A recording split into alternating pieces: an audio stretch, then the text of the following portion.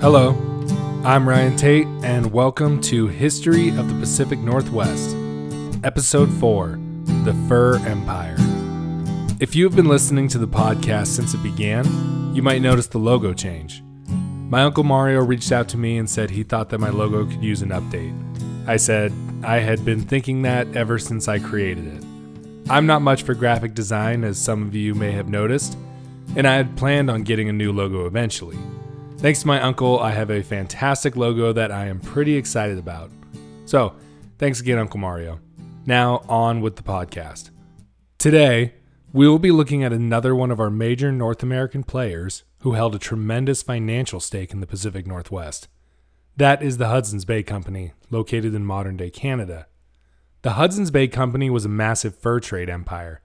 At its peak, it operated in about 3 million square miles of territory, trading in valuable North American beaver fur. The company minted its own currency, had a standing army, navy, and awarded medals to the people who served it. They traded guns, brandy, tools such as knives and axes, and many other things for furs. These furs would be sent all over the world to be auctioned off for a considerable profit.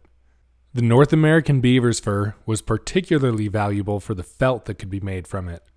Most felts at the time required the use of dangerous chemicals such as mercury. Beaver fur did not, though. Beaver felt was naturally water resistant and highly durable. Beaver was the height of fashion in London and a sign of wealth. The beaver felt was even used for the hats worn by officers in the British military. Beaver felt always came with a lifetime guarantee. The Hudson's Bay Company rival, the Northwest Company, established a network of traders and trappers who sought to harness all the beaver pelts they could across the Canadian frontier. The Northwest Company would rush to establish a presence west of the Rockies in the early 1800s, hoping to incorporate the Pacific Northwest into England's domain. The British were not ready to quit the North American continent despite 13 of their colonies rebelling in 1776.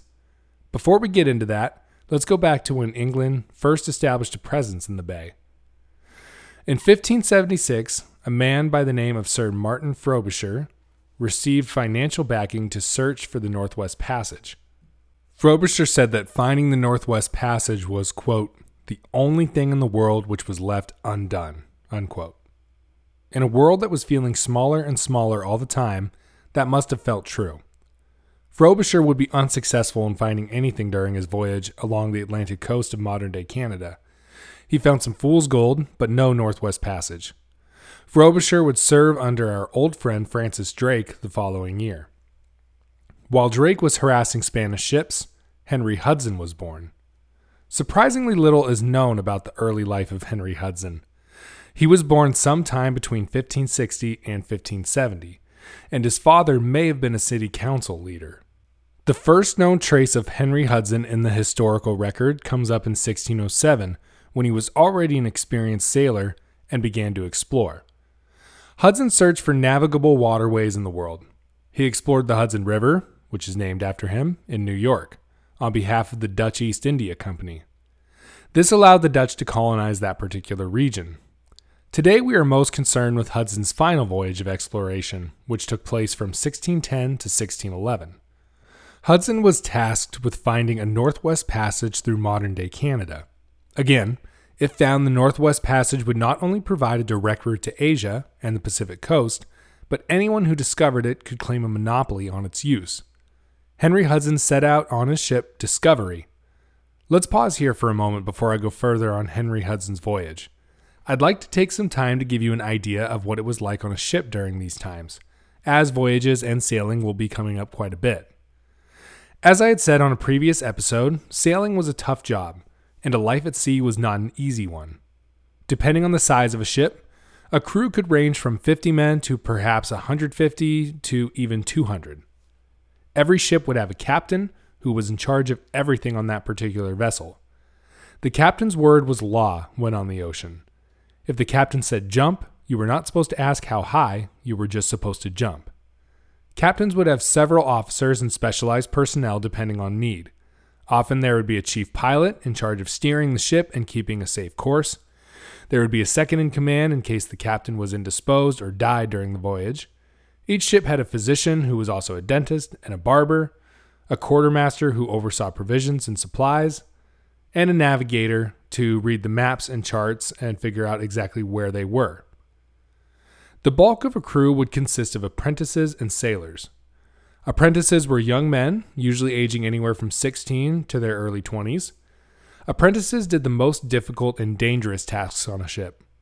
They would climb high on the ropes, hoisting the sails, and doing other backbreaking work. Apprentices would hope to eventually become full-fledged sailors. Sailors were men experienced on the seas, aged anywhere from late 20s to about 40. Most men didn't sail past 40, as it was a difficult life and often caught up with them by that age. Sailors wouldn't climb high on the ropes or be required to do the most dangerous of tasks. They were too valuable to be risked. Most captains would rather have an inexperienced apprentice get hurt or killed than one of their veteran sailors. Harsh, I know, but that's how it was. These voyages were dangerous and difficult, and captains needed their best men ready, healthy, and alive. Okay, back to Henry Hudson. There are mixed reports on Hudson's demeanor and attitude towards his crew, but a lot of what we know about this voyage is questionable to say the least. We will deal with that pretty soon. Hudson was reportedly a melancholy man who struggled to make decisions. The crew he was assigned was a rough sort. From reports of the voyage, the men under Hudson were not exactly the cream of the crop. They were undisciplined and at times insubordinate. Hudson liked to attempt to settle issues on his ship democratically, which was uncommon for the time. Now, voting in democracy is excellent, but on a voyage of discovery, you typically do not want to put decisions up to a vote. Voting creates losers, and losers typically get upset. When a captain makes a decision, it's easier to follow if you didn't feel like you might have had a choice. After avoiding an iceberg that would have crippled their vessel, the Discovery sailed into a waterway that would later be named Hudson Strait after the captain of the expedition. Hudson Strait led them into the massive Hudson Bay. Hudson had hoped the bay was a part of the Northwest Passage he had been seeking. After entering the bay, winter was almost upon the crew. Hudson decided to explore the shoreline south and head for what he hoped were warmer waters. Hudson Strait was not far from the Arctic Circle. The crew ventured as far south as possible into Rupert Bay, an inlet of the Hudson Bay. The weather here fared no better. Soon, ice made navigation impossible. The crew was not prepared for a severe winter. They did not have the clothes or food stores necessary. Frostbite became a common affliction, as well as scurvy. Scurvy was a particularly nasty ailment that often plagued those on long sea voyages. Scurvy is a disease that occurs when the body is lacking vitamin C, which comes from eating fresh fruits and vegetables. Voyagers could not store perishable goods and usually favored cured meats and long-lasting preserved food. Those foods do not contain vitamin C.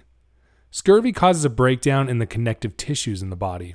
Common symptoms are aching joints, trouble moving, bone pain, as well as swollen gums.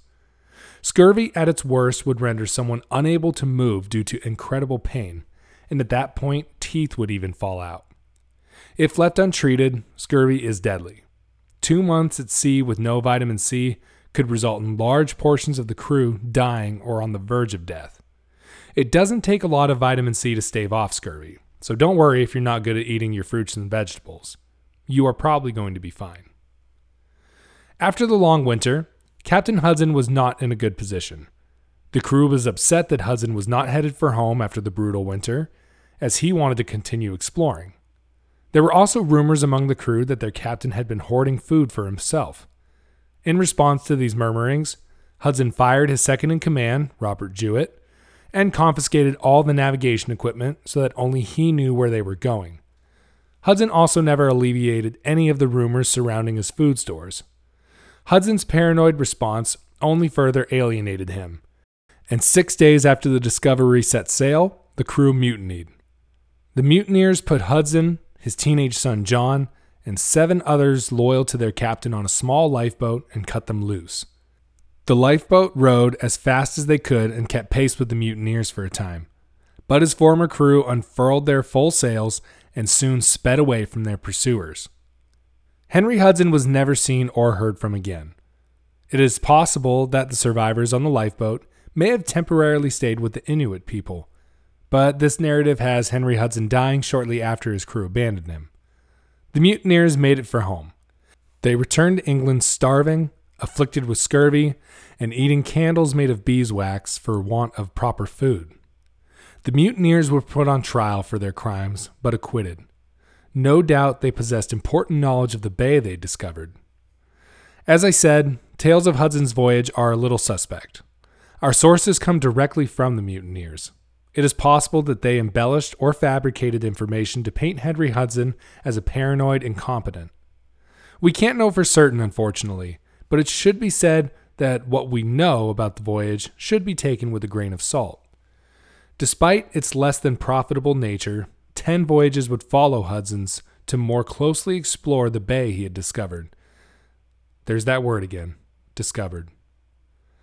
The voyage of Thomas James and Luke Fox would finally end any hope of a northwest passage through Hudson Strait, but they found something as precious as gold along those waters. Thomas James recalled the beavers he saw as, quote, the choicest fur-bearing animals in the world, end quote. England would establish a colony in the area surrounding Hudson Bay under the administration of Prince Rupert of the Rhine, Duke of Cumberland. The enterprise would be referred to as the Hudson's Bay Company. The company established a post known as York Factory along the southwest shoreline of Hudson Bay. York Factory imported trade goods to be exchanged with Native American trappers. Native Americans had been trapping beavers for a long time. Aside from meat, furs were important for surviving the harsh Canadian winters. Workers at York Factory often wore up to 7 layers of clothing during winter. That was when they were indoors. Winter was frigid, and during summers they would be onset by mosquitoes. They just couldn't win. Fur trading ventures in the bay were largely mutually beneficial for the Europeans and Native Americans alike.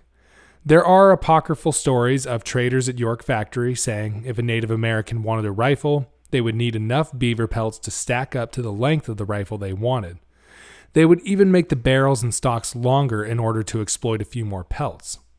This is not true, though.